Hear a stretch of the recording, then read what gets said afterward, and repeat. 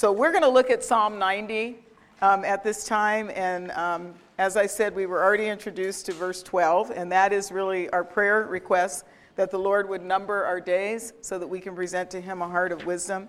And we're going to talk a little bit about that and just how fleeting time is. I think if you have a child, then you know, and if your child is, well, even if your child's only 2 months old, you see time passing right before you and all the changes that happen with a baby and then as they grow up. And particularly if your child now is 35, like mine, you can't believe it. I mean, you think almost yesterday you were whacking him with that whacker. And now, you're still traumatizing him, but not exactly the same.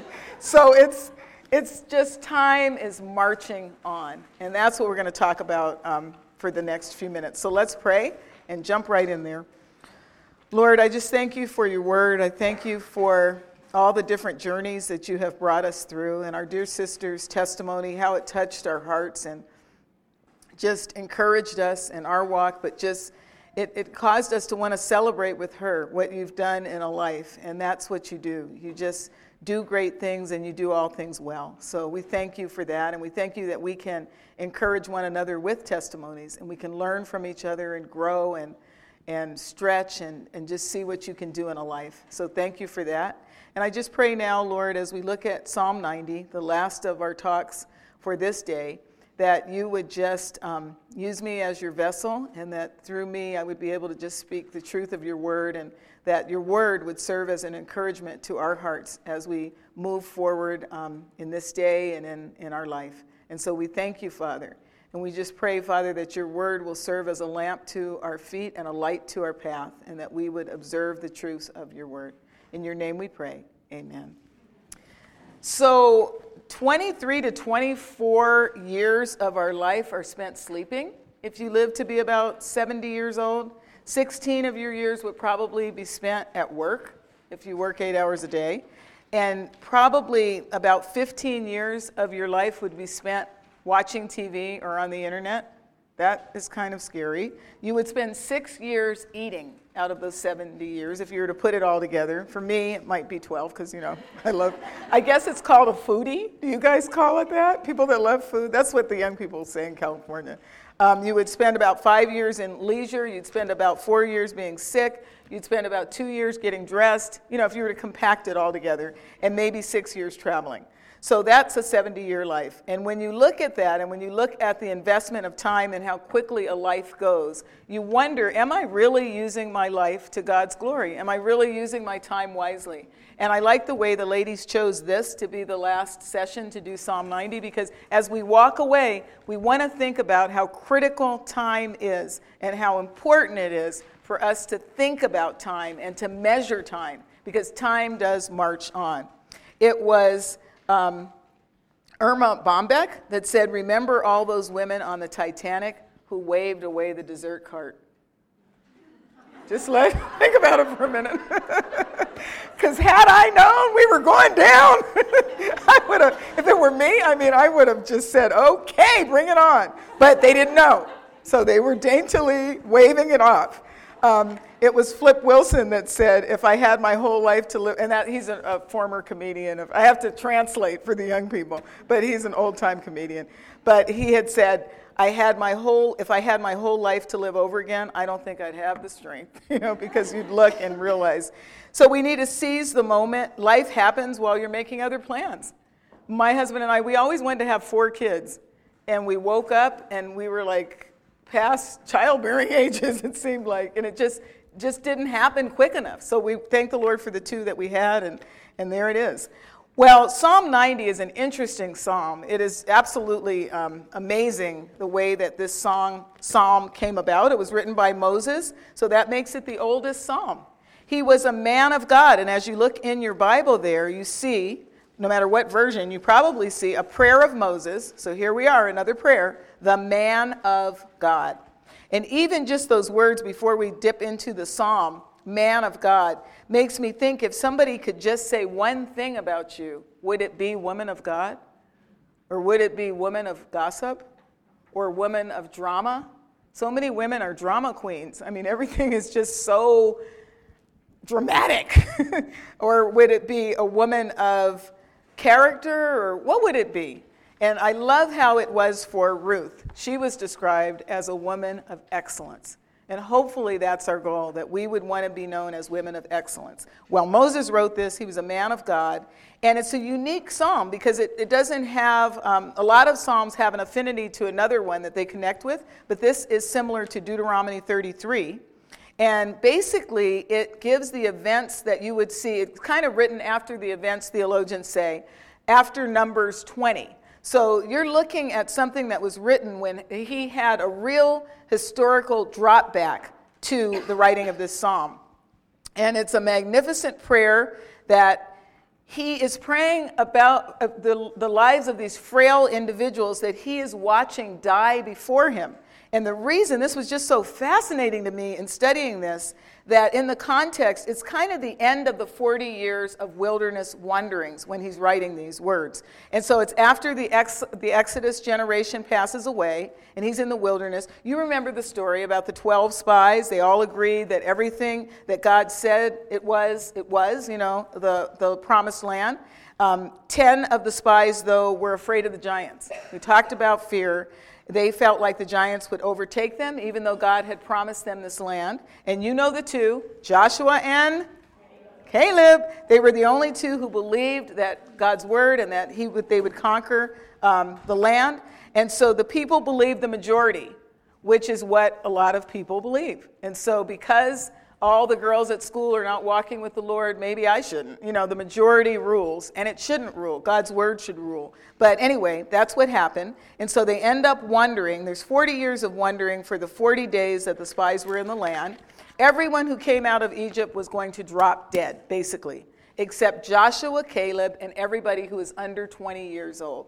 And so he is writing this psalm with that backdrop of seeing all these people die because God had said they were going to die, and they did die. So the Exodus generation would die outside of the land, and based on population numbers, given in numbers, Moses saw the death. Now get ready for this. I couldn't believe it. I like statistics and stuff. He saw the death of 1,200,000 people based on when you go to Numbers and you start numbering all the numbers. I didn't do this, but I read theologians that did do it. And so 38 years, God intended simply for them to be passing through, but instead it was a huge cemetery.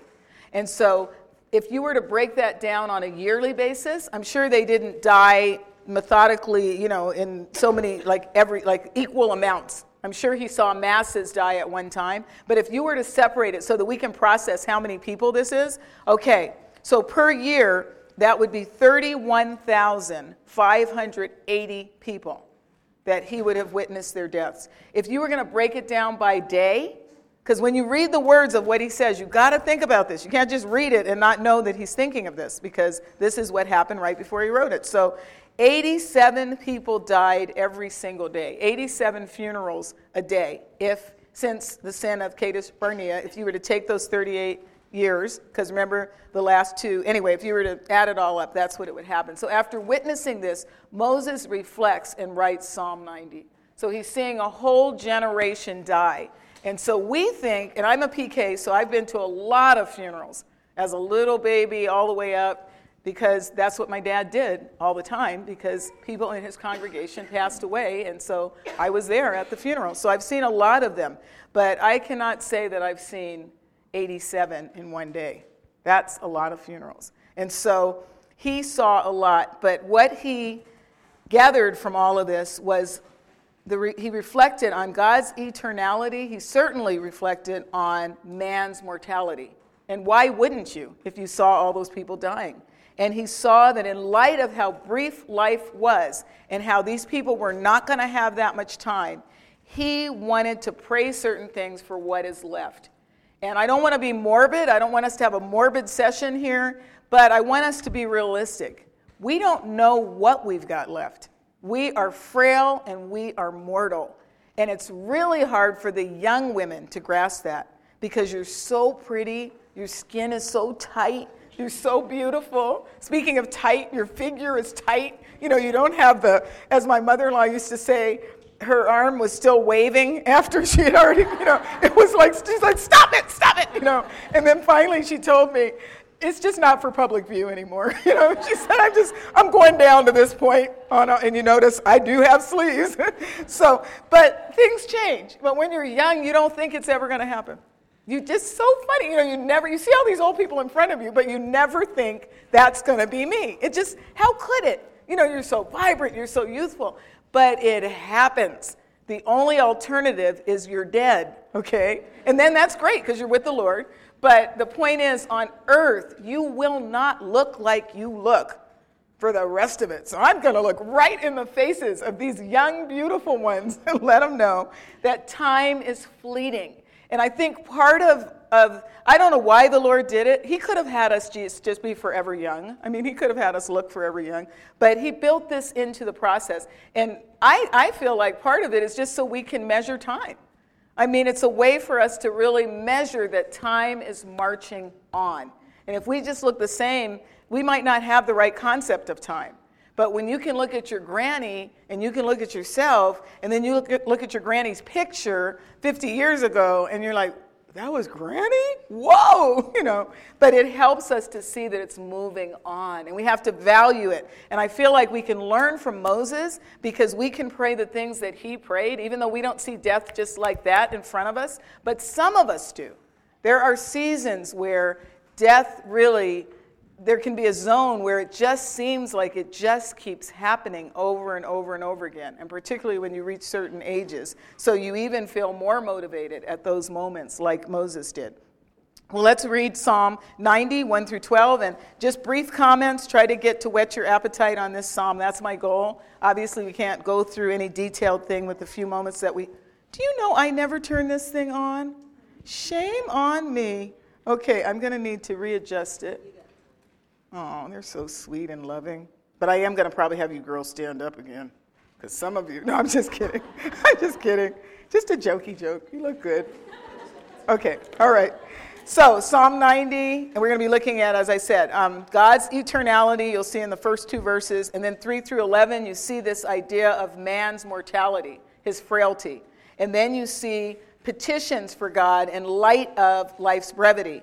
90 verse 12 is one of them, through 17, and then even Psalm 39, there's some wonderful comparisons there. If we have a chance, we'll look at that. And then, of course, the classic Ephesians 5, 15 through 17. And so there's just a lot of good stuff about time.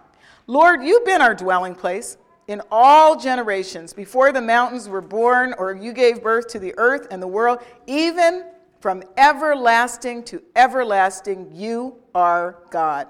You turn man back into dust and say, return, O children of men. For 1,000 years in your sight are like yesterday when it passes by, or as a watch in the night. You swept them away like a flood. They fall asleep. In the morning they're like grass which sprouts anew. In the morning it flourishes and sprouts anew. Toward evening it fades and withers away. For we have been consumed by your anger, and by your wrath we have been dismayed. You've placed our iniquities before you, our secret sins in the light of your presence. For all our days have declined in your fury. We have finished our years like a sigh. As for the days of our life, they contain 70 years, and if due to strength, 80 years. Yet their pride is but labor and sorrow, for soon it's gone, and we fly away. Who understands the power of your anger and your fury according to the fear that is due you?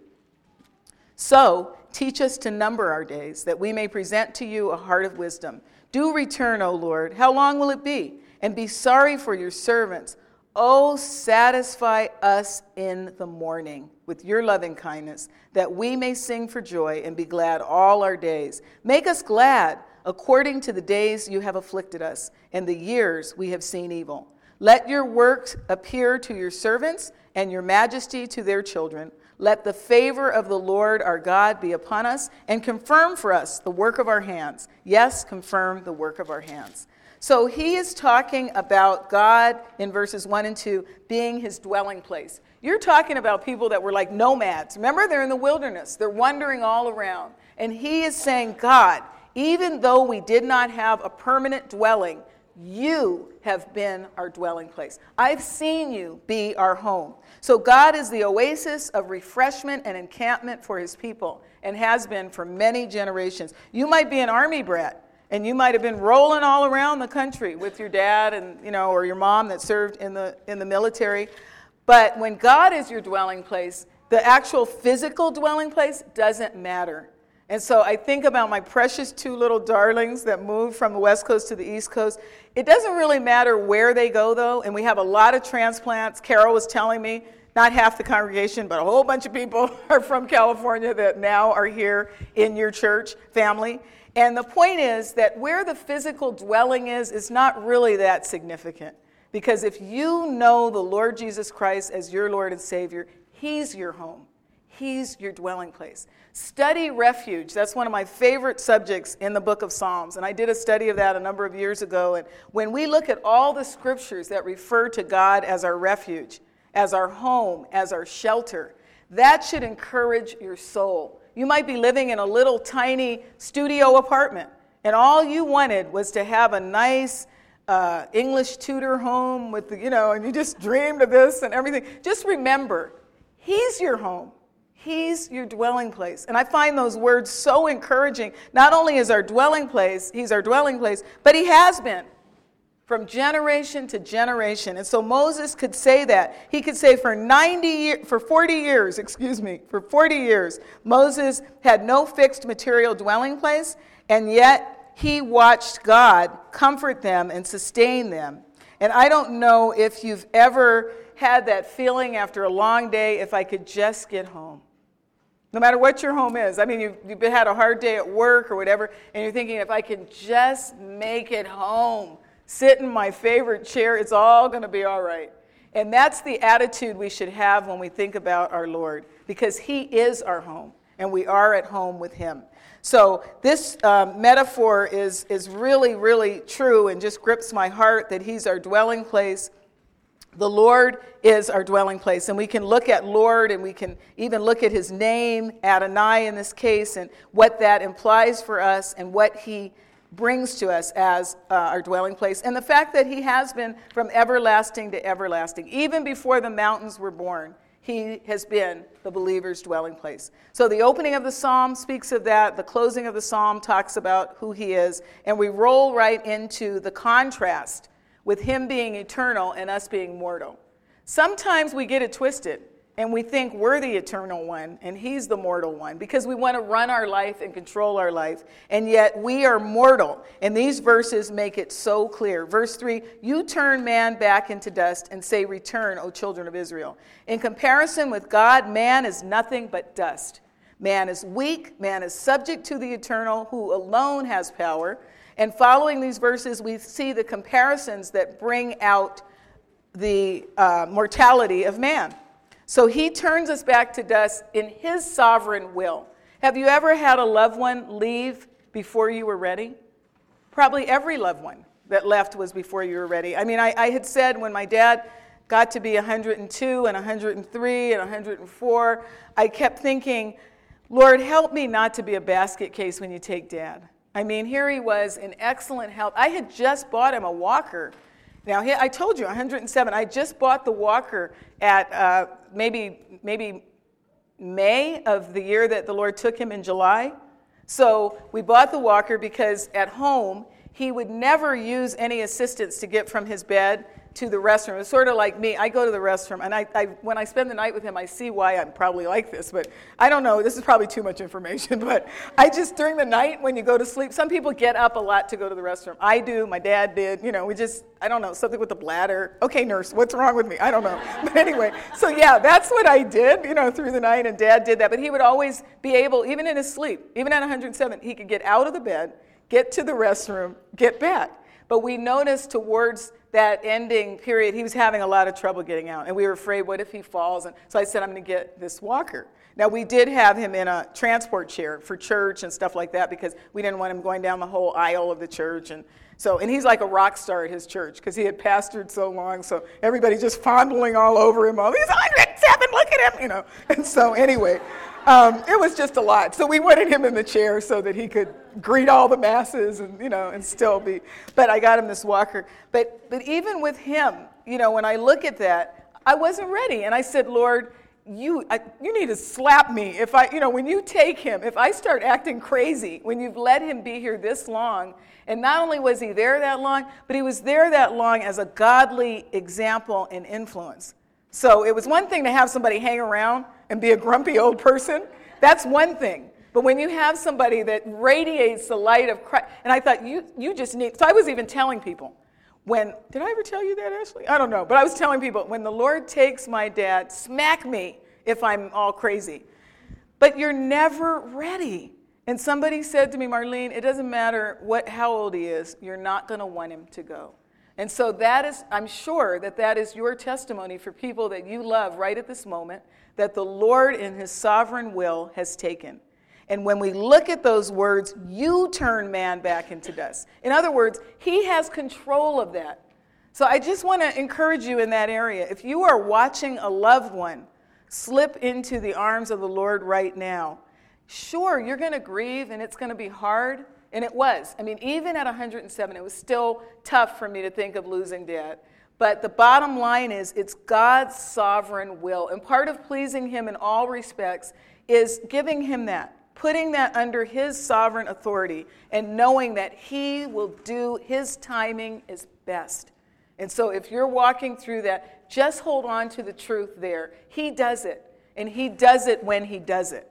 And he will sustain us after he does it.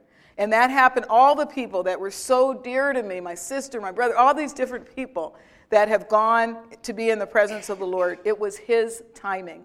Now, in light of that, the fact that it has happened, we've all experienced it. Even the youngest of us in this room, I would say, not being a prophetess, you remember I'm not a prophetess, but I would say that everyone in here has experienced death on some level.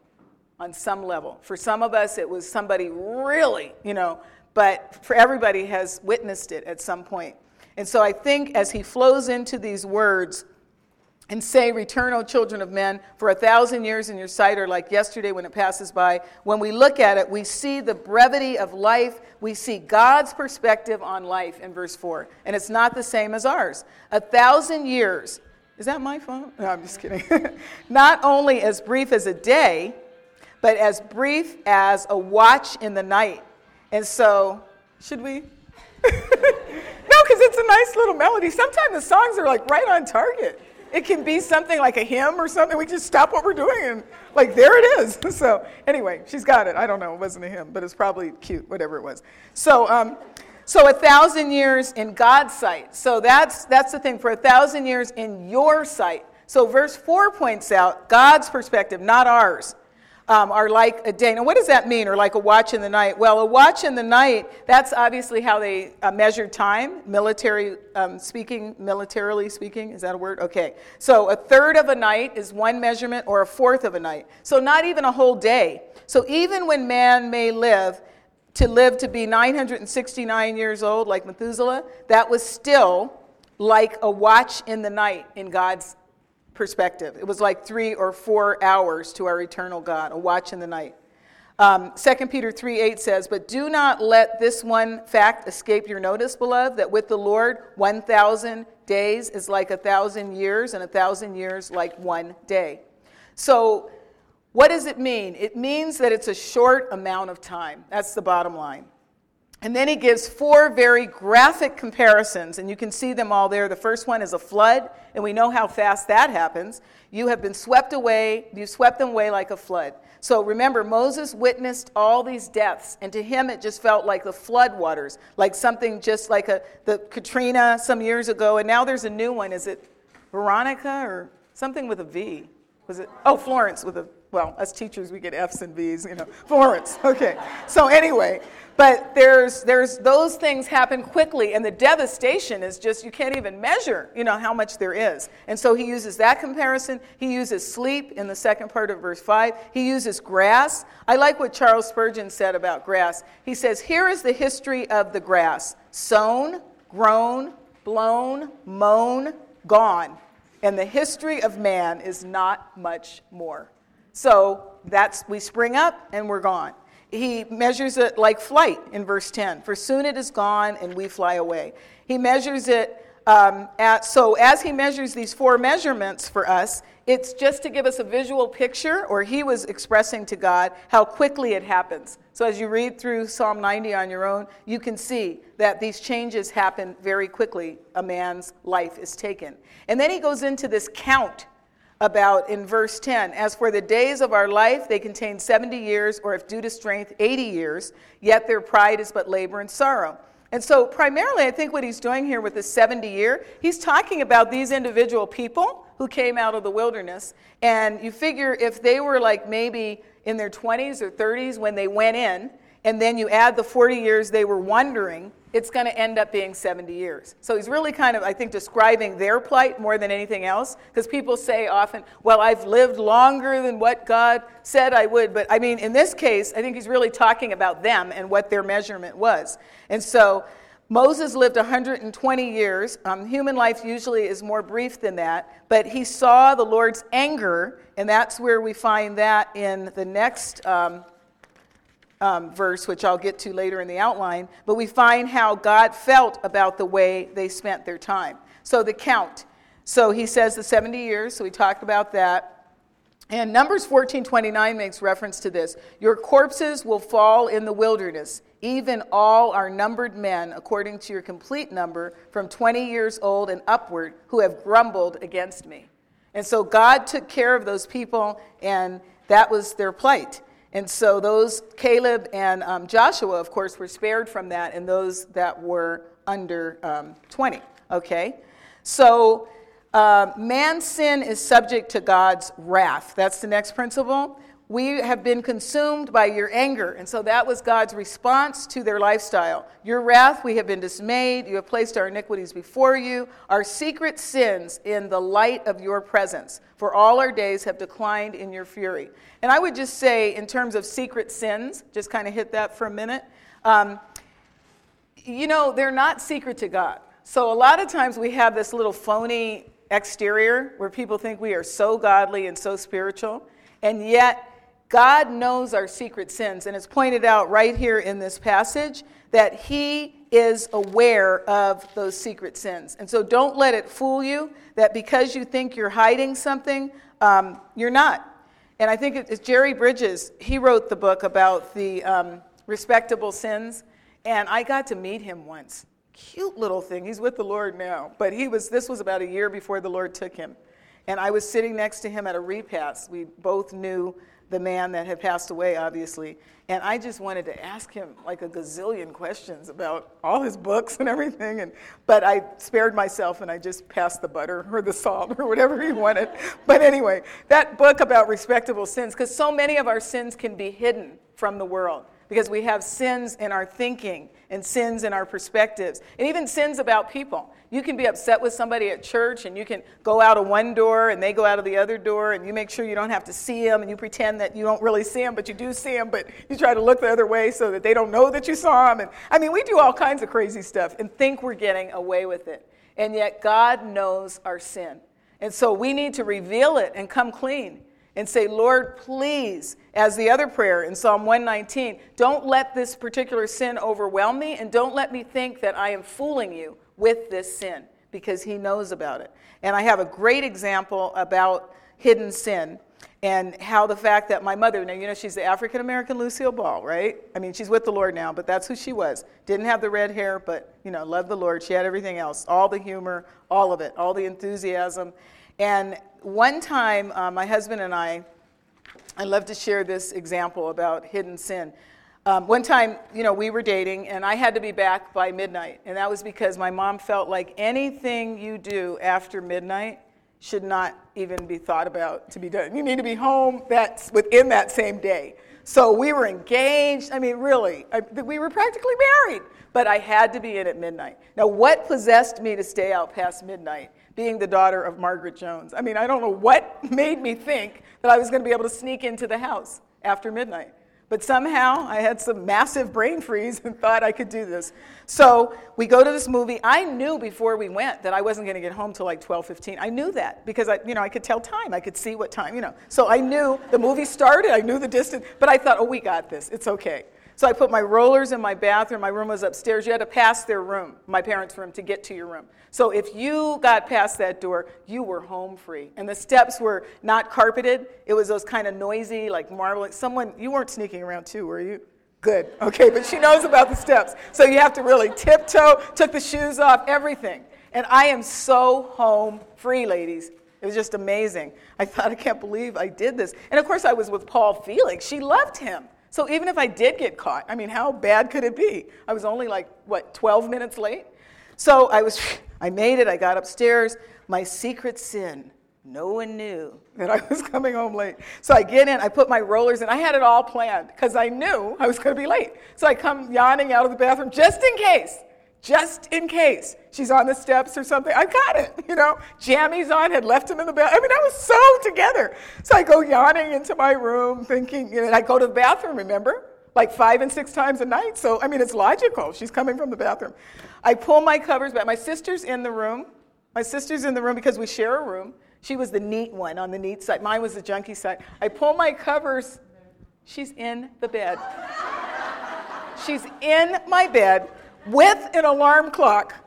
She's holding it up, and it's a glowing one that glows. I remember it like yesterday. It glows in the dark, and she says, when I say midnight, that's what I mean. I don't mean 12:10. I don't mean, of course I was traumatized. I tell this story all the time because, it scarred me for life. Look at me. I'm shaking now, but I got the point. Do you think I was ever late again? And I thought to myself, if my mother, and she was that type that always, did you have one of those moms, you have, some of you are too young because your mom's right near you, but the older ones, did you have one of those moms that it was like she had eyes in the back of her head and one of those types? You did even as a young woman, okay. And even I would want to say something really rude or, I know what you're about to say. It's just what? But I was going to say that, but I didn't. But I might as well because she knew. And so to be able to just observe and know and be aware of my sin the way that she was, I could give you story after story, but I won't. Don't worry. This is not about stories. It's about the Word of God. But I could give you a bunch of them about her catching everybody's sin in our whole house, all 6 kids. Everybody's got all kinds of things. And it's because she was aware and knew. And I think if God could do that with a mother, just think of what he knows. She could read my mind, it seems like. But he made my mind. And he knows how wicked I am. And he knows how wicked my thoughts are. And so don't think you can coddle that sin. We're back on that same point. We've been talking about sin in each of the talks. But sometimes we have that besetting temptation that we don't want to let go of. We don't want the Lord in that room. And you want to keep it locked. It might be certain programs that you watch on TV. Now see, the last session I can just roll it out and I'm not even counting on Alicia to take me to the airport because she could dump me by the side of the road if I say the wrong thing. But I know Ashley will get me to the airport. But at the end, you can let it all hang out because it's the last session. But the point is that we have those things. We have them. And we don't want the Lord to deal with that. And so I don't want you to leave here today with that same toothache sin. And I was mentioning TV programs and movies, and there's certain things that we expose this mind to, and then we always tell ourselves, I'm so spiritual, Marlene. It's nice for you to say that for some ladies, but, actually it doesn't affect me. When I'm watching all that immorality, people cursing, him sleeping with her, and her sleeping with her, and, all of those things, it doesn't really, I'm sorry it bothers you, but it doesn't really affect my mind. I can watch all of that. I can be on the internet. I can do all of that. No problem. And there are things that the Lord has told us that we should not put ourselves in that position. And we're wondering why we look at our husband sometime and he just doesn't look that cute anymore.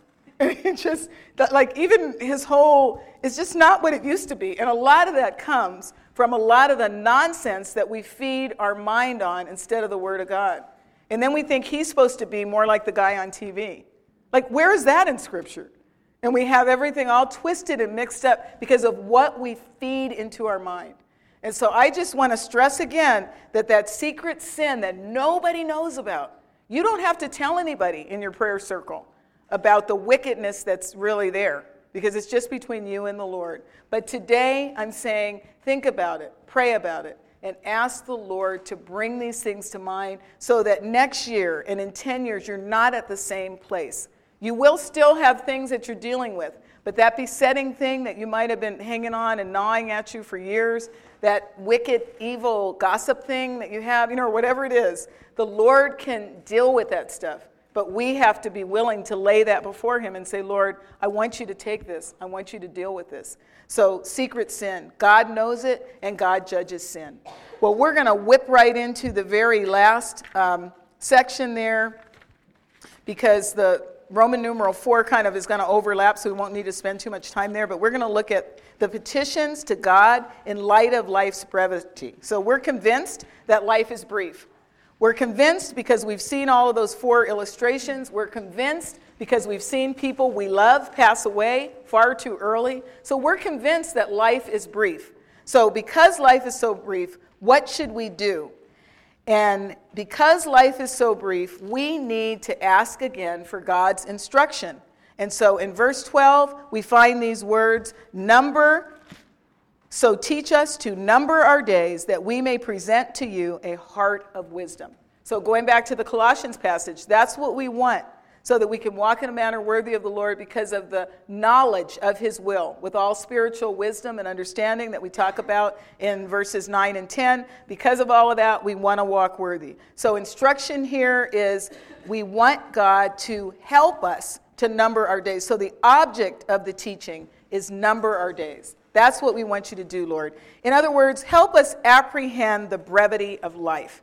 Help us not to take for granted these days that you've given us.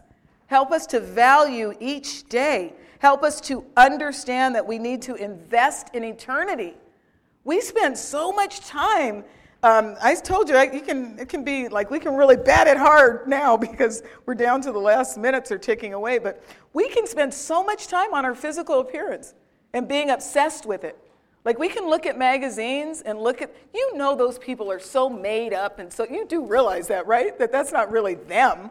But we look at that stuff, and then we look in the mirror, and then we look at them, and we look in the mirror, then we're depressed, like for a week, because we got this, and we got that, and little crow's feet, or whatever you call them, coming out of the sides of our eyes, and why do I look like this? We can spend hours and years. You know how much money is spent on cosmetics?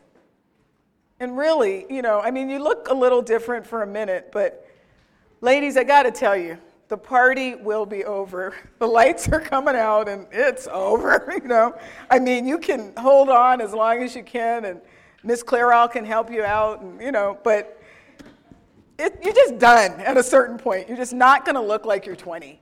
When you're 60, you're not going to look like you're 20, and you're not supposed to.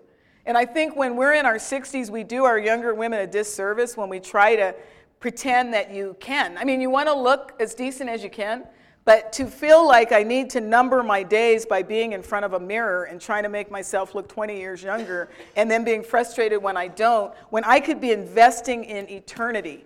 I don't have to spend every waking moment frazzled because I don't look good anymore, and maybe you didn't in the beginning. Everybody's not pretty, sometimes even a baby is kind of subject to, but we always say they're all cute. Now, all the ones here are cute. All the ones here are cute.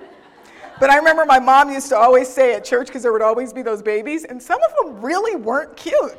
And so she said she would just say, now that's a baby. That's a baby, all right. I'm like, Mother, stop it. They're going to think their baby's ugly. And I'm like, ooh. But God's, this is God's creation, so we love them all. And to us, they're cute. If they're ours, they're cute. My son had a head that was, you've seen a banana before, haven't you? I'm not kidding you, girls. I think it was, the trauma of birth, because it was, a late C-section. And I was rubbing that head, as they said if you do it in the beginning. He has a beautiful head now. But oh my goodness, I mean, sometimes they just come out, So anyway, but the point is that we don't want to obsess with things that are not important. And our appearance, the Lord looks at our heart, right? I mean, he is concerned about our heart. And so I have to say to a ladies group that we've got to not just invest in things that are temporal, but things that are eternal. So how are we spending our time? Is it just so I can have 5 degrees? I want to have my BA and my MA and my PhD and my da-da-da. And nothing wrong with it. I'm not putting it down. But I think in perspective, we think that we're not complete because we don't have this and we don't have that. We don't have the right education. We don't live in the right neighborhood. We don't have the right husband. We don't have the right, and on and on and on and on. And we spend hours and hours and days and weeks and months and years obsessing about things that are not eternal. And so this psalm is trying to ask us to look at what Moses did. He knew they were dying like that. So he would look at somebody and know that you're out of here, in a couple of days. This is what you need to be doing. We need to number what little days we have left so that we can salvage whatever is left and give the Lord a heart of wisdom. And so I just want you to consider that, to think about your days that are left and say, Lord, I don't want to waste them. I want them to count. I want them to be of value. I told you that I'm 61. So this is kind of morbid, but if I were to live till I were 70, my total number of days would be 21,472 days. If I live to be 70, which I may not, I may not even make it through today, but if I did, I would have 3,168 days left before I would die. And that's actually numbering my days and counting them. And he hasn't promised me till 70. And of course, if I lived as long as my dad did, if I lived until I was 80, I'd have 6,688 days left. And if I lived to be 107 like my dad, I would have 16,192 days left. But the key is days left. There wouldn't be, there would be an end to the days. And so I'm not saying that you should number your days and put a little thing, and especially you girls that are as young as you are, and say, let's do 70, and then you tear it off each day and go, okay, Lord, I can really see that thing is going down. I'm not saying do that, but I'm saying not so much on a literal level, but I'm saying that we should definitely take some time to think about the fact that we're not going to be here forever. And what the legacy that we leave, we don't want it to be just somebody pining away in front of the mirror, or wishing they could be in another stage of life their whole life. I had read something about a guy, I didn't read it when I was at that point because I'm like, I want to be done. I always like to be done before she says. Is that a pride thing? I don't know. But I want to be done. So anyway, he was dying to finish high school so he could go to college. He was dying to finish college so he could start a career. He was dying to get married so he could start a family. He was dying to have kids so that he was dying for his kids to turn 18 so that they would leave home. And then he was dying to finish working so he could be retired. And then he was just dying. And I thought about that, and I thought, we shouldn't always, we should look forward to the next season, but we should take advantage of the season we're in. I had no idea 60s were going to be this cool. I thought 50s were just amazing. 30s were my worst. Turning 30. Well, isn't that crazy? That was like my most traumatic thing, turning from 29 to 30. And I was married and having, I had the things that you think you're supposed to have. But somehow it was just like a really hard birthday for me. But after that, it's been party on. I couldn't believe the 50s and the 60s. Wow. So some of you have like 40 years left before you get to try the 60s. But they're really cool. You can talk to some other 60-year-olds. They are amazing. And then I had those role models of my dad. He was half of his life only. He still had another half when he was 60. So that was really cool. So anyway, so the result of the teaching would be to apply and obtain a heart of wisdom. Not again to be puffed up and be proud of, I know how to spend the rest of my life, but it's so that I can be wise and make wise choices. Let's move on. And for a wise woman, those choices are just amazing. A wise woman builds her house, Proverbs 14:1 says. So there's something numbering our days, to really focus on the home that the Lord has given us. Whether that's a one-bedroom studio or whatever it is, am I going to make this a place of refuge for those loved ones that come in? And if I'm a single lady, am I going to make it an environment where people can come in and see Christ? Am I going to be a woman who fears the Lord? Proverbs 31:30. That's a woman of wisdom. Charm is deceitful and beauty is vain, but a woman who fears the Lord, she shall be praised. That's timeless, fearing the Lord. So you can fear the Lord when you go blind. You can fear the Lord when you no longer can walk. You can fear the Lord when you no longer can hear. I mean, it's always going to be in style, and it's always going to be perfect to fear the Lord. And so there's something that we can do. A wise woman, she opens her mouth in wisdom. That's what we learn in Proverbs 31:26. So we want to number our days. We want to be wise. Deal with our mouth. That's a big thing. I mean, we can cut people down. Some people know how to slice and dice up a person with that mouth. And yet we can use that mouth for God's glory. We can have a heart of wisdom as it relates to our mouth. We can have a heart of wisdom as it relates to the big S. Whether you're single or married, you have to deal with the big S. Submitting. Submitting. And nobody wants to submit. And especially wives don't want to submit to their husband. It's the bad word. It's the S word. But we have to remember that it's a spiritual problem when we don't want to submit. Because so many women say, you know, Marlene, if I had a godly husband, I would submit. But then you have to remember what we learn in James 4:7 when we are exhorted, submit therefore to God. So why do we have to be commanded to submit to God? Isn't he perfect? We still don't want to submit. And I would submit to you that the reason is that we don't like authority. As a little kid, you don't want anybody telling you what to do. And as a grown woman, especially if you've been single for a long time and you're thinking about marriage, that is a time where you're thinking to yourself, now, I'll love him and I'll do this and that, but I have been able to make it just fine on my own. Thank you. I bought my own house. I have my own. And so don't think you're coming in here going to tell me. Well, remember, you want to do it God's way, right? And so a woman who wants to have a heart of wisdom wants to see what God says about all of those areas. And submitting is one huge one. And it is definitely a spiritual problem. There's no other way to look at it. Being content with our circumstances. We learn that in Philippians 4. Not that I speak from want, for I have learned to be content in whatever circumstances I am. And so we want to show a heart of wisdom when it comes to that. We want to have a heart of wisdom in every area of pleasing God. In forgiveness, we want to show that we have a heart of wisdom. Is there somebody you need to forgive today? You came up here and thought, well, she's not talking about forgiveness. Good, because I'm never going to forgive him. Okay, but a heart of wisdom, the days left. You don't want to have regrets. You don't want to have to say, if only I had said this to that person. Do it. Just do it. If you need to ask forgiveness or you need to forgive, a heart of wisdom forgives, because that's what God has called us to. A heart of wisdom, trust in him. A heart of wisdom deals with, you took one of my famous verses, our dear sister, what is tell me your name again. Mary. Oh, Mary, what a godly name. Wow. Doesn't get any more spiritual than that. Wow, Mary. Okay. So anyway, when my anxious thoughts multiply within me, your consolations delight my soul.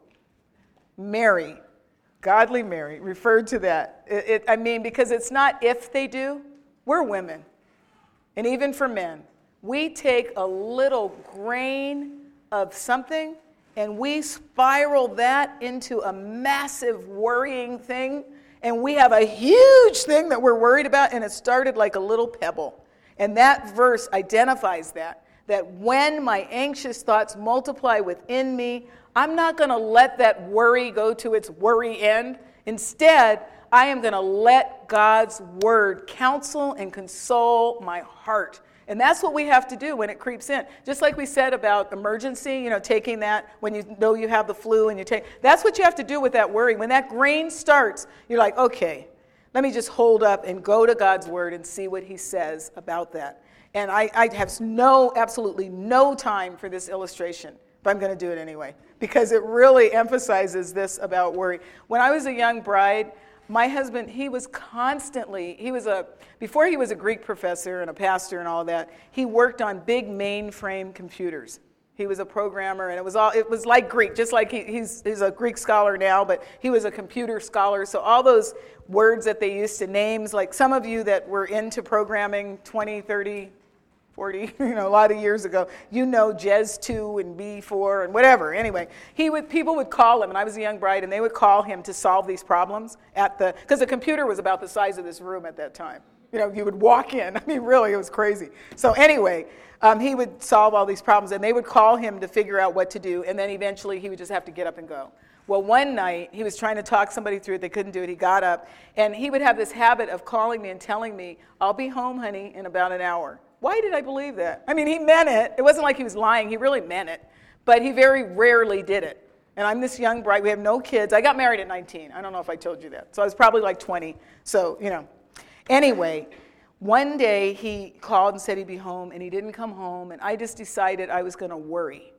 And I paced back and forth, and ladies, like I said, he had done this over and over again, where he would get engrossed in the problem at work, and he would forget to call me and say, "No, actually, I'm going to be another 3 hours." So why would I do this? Like, why wouldn't I open God's Word? Instead, I didn't know Psalm 94:19, so I took that thing. I had the man on the side of a road in a trunk. I mean, somebody had slashed his throat. He was in a trunk. I mean, this is me. And I just know that I'm a young bride. I've only been married for a year. Will it be my dad? That would be so sad. My dad will have to do his service. And it was just sick. It was sick. It was sick. I'm embarrassed to say, but it was like 40 years ago, so hopefully I've grown. But we can do that with stuff. It's not even anything, and the next thing you know, you're a basket case. You are a basket case and need a biblical counselor to come and bring you on home, because you're just so frazzled. So if we would take those to him, it would change our life. Okay, instruction regarding life's end. We see that in Psalm 39. And we have, just for those that are interested, about 7 minutes, okay? Just so you know, okay. So instruction regarding life's end. And this is all woven in with Psalm 90. So in Psalm 39, verse 4, "Lord, make me to know my end and what is the extent of my days. Let me know how transient I am." Isn't that a great request? "Behold, you made my days," and then there's the descriptions there, the handbreadths and the time. "Lifetime as nothing in your sight. Surely every man at his best is a mere breath. Surely every man walks about as a phantom. Surely they make an uproar for nothing. He amasses riches and does not know who will gather them." So our prayer is, Lord, help me to know how transient I am. Don't let me think I'm going to live forever. Let me measure my days so I can use them to your glory and your honor. And then, Lord, be compassionate to me in this time that is left. And those are verses 13 to 17. And so we see that his first petition is for God to return or turn back, something we saw similar in Psalm 119. "Return, O Lord," and we see it in Psalm 119:76 as well, asking God to have favor on the individual. Asking for God's satisfaction, we see. This is in verses 14 and 15. I love, love, love, love, love these verses. "Oh, satisfy us in the morning." With what? "With your loving kindness, that we may sing for joy and be glad all our days. Make us glad according to the days thou hast afflicted us, and the years we have seen evil." So whatever days they have left, Moses is praying that the Lord would satisfy them in the morning. And do you know, ladies, that you can really have a rotten day when you don't let the Lord satisfy you in the morning? When your morning starts with something else that you want to satisfy you, your day's going to go south. But if you reflect upon the loving kindness of the Lord in the morning, you can have a joyful day, because you'll be thinking about his love and his goodness and his grace and how you want to share that in the workplace. And so to be satisfied with him at the beginning results in gladness that's not even comparable.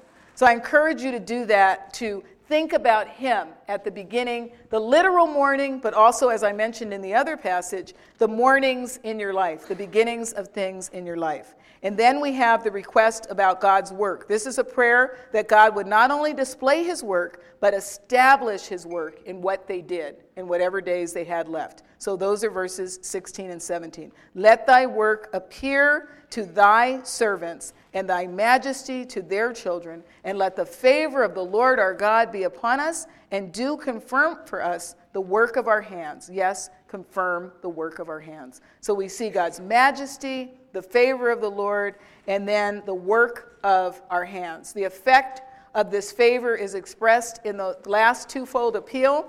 Not only do we want to see his work, but also we want our work to be established. And this petition begins with the appeal that the beauty of God would be on them, but it's an appeal for God to enable them to have a productive life. So even if you are retired or not, or whatever stage you're in, you can have a productive life for God's glory. And this is a great prayer request. Well, Roman numeral 4 is just talking about the brevity of life again, from Psalm 39. We just read it, so I'll let you look over those points on your own. And the futility of amassing riches. You know that none of it's going in that coffin with you, right? None of it. You've never seen somebody's house trailing behind with a Hertz. I mean, it's that little space, and that's where their frame is. And God forbid that their real soul is not with the Lord at that point, because they were amassing riches. So amassing riches is not the way to go. And then back in Psalm 39 again, when you have a chance to look at that, I think Godly Mary mentioned this verse about where our hope is in verse 7. You don't need to turn there. But, and now, Lord, for what do I wait? What am I waiting for the rest of the days of my life? My hope is in thee. And all over the place in Scripture, we have our hope and our confidence should be in him. And we have so many powerful scriptures that remind us of that. The question in Psalm 39 was, what do I look for in life? What do I look for? What am I supposed to do for the rest of my life? I'm supposed to hope in him. That's what I'm supposed to do. And so there's just a lot of key verses that remind us of that. He is the God of hope.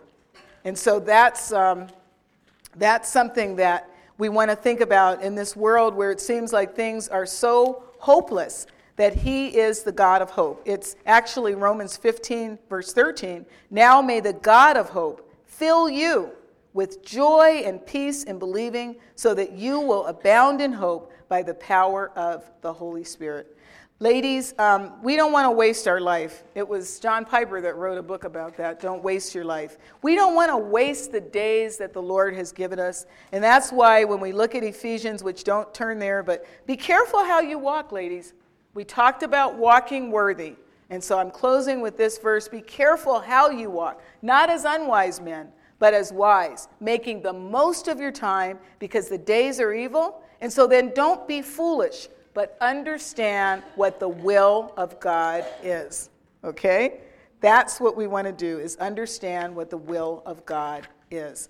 Well, it's just been a glorious time hanging out with you. You're beautiful ladies. I've gotten to meet some of you up close and personal, and you're just as sweet as you can be. And you welcomed me in, and my two girls, and made us feel like we're part of the family, and I can speak for them. We're very grateful for that, to be able to just in this short 24-hour period of being able to see you these 4 different sessions. You have definitely made us feel welcome, and so we're glad to be able to be a part of it. And I just want to close with this poem, and we'll close in prayer. And we've been talking about walking, and I found this, and I think it's kind of cute, the life of a shoe. Have you ever thought about a shoe? I mean, and what it does. I remember having my third graders do creative writing. Now pretend you're a shoe and tell me what you know. I mean, all of these things. So they didn't write this though. Okay. The life of a Christian is a bit like the shoe. We start off shiny, we're clean, and we're new. The more we walk, the more we wear, sometimes a scuff, smudge, or tear, a broken heel, a furrowed seam, a hole in the sole, an impossible dream. Sometimes we're shelved for a moment in time, protected and sheltered for his glory sublime. For God ordains each step that we take. Remember that. We just talked about that in Psalm 119. I shouldn't interrupt the flow of the poem. Okay, let me go back to the beginning of that. Why do people do that? Okay. Sometimes we're shelved for a moment in time, protected and sheltered for his glory sublime. For God ordains each step that we take. His will for us is that we will make decisions wise and pathways straight, But if we fall, his grace is great.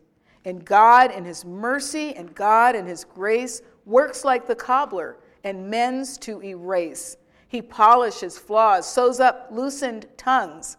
He tightens our shoes and makes us to run. The race that he gives us, the work we must finish, his wisdom will teach us, enlighten, replenish. The soles of our shoes will reflect how we've trod. Has his word been our lamp? Has our light been from God? Did our feet climb mountains with truth or disdain? And did we take courage or did we complain? The trials he sent us, no matter the test, we passed or we failed, but wisdom was best. Let's pray. Lord, thank you that you are wise and that you give us the truths we need in your word. Father, we want to be women who walk worthy to please you in all respects, bearing fruit in every good work and increasing in the knowledge of you. And so I just pray for each lady here, Father, that you would do that you would work mightily in our hearts. And as we go back through these passages of Scripture, we pray, Lord, that as we study again on our own, that you would just motivate us, challenge us, help us to realize the importance of doing things your way so that our life is according to the steps that you have ordained for us. And so whether we're married, single, whatever our plight in life is right now, widowed, whatever the case, we just pray, Lord, that we would order our steps according to your word and that we would want to walk in a manner worthy of you. Help us to number our days. Help us to remember that it's not that we have an eternity on earth. We have a very limited window, Lord. Help us not to waste it. Help us to use these days to your glory and your honor. In your precious name we pray. Amen.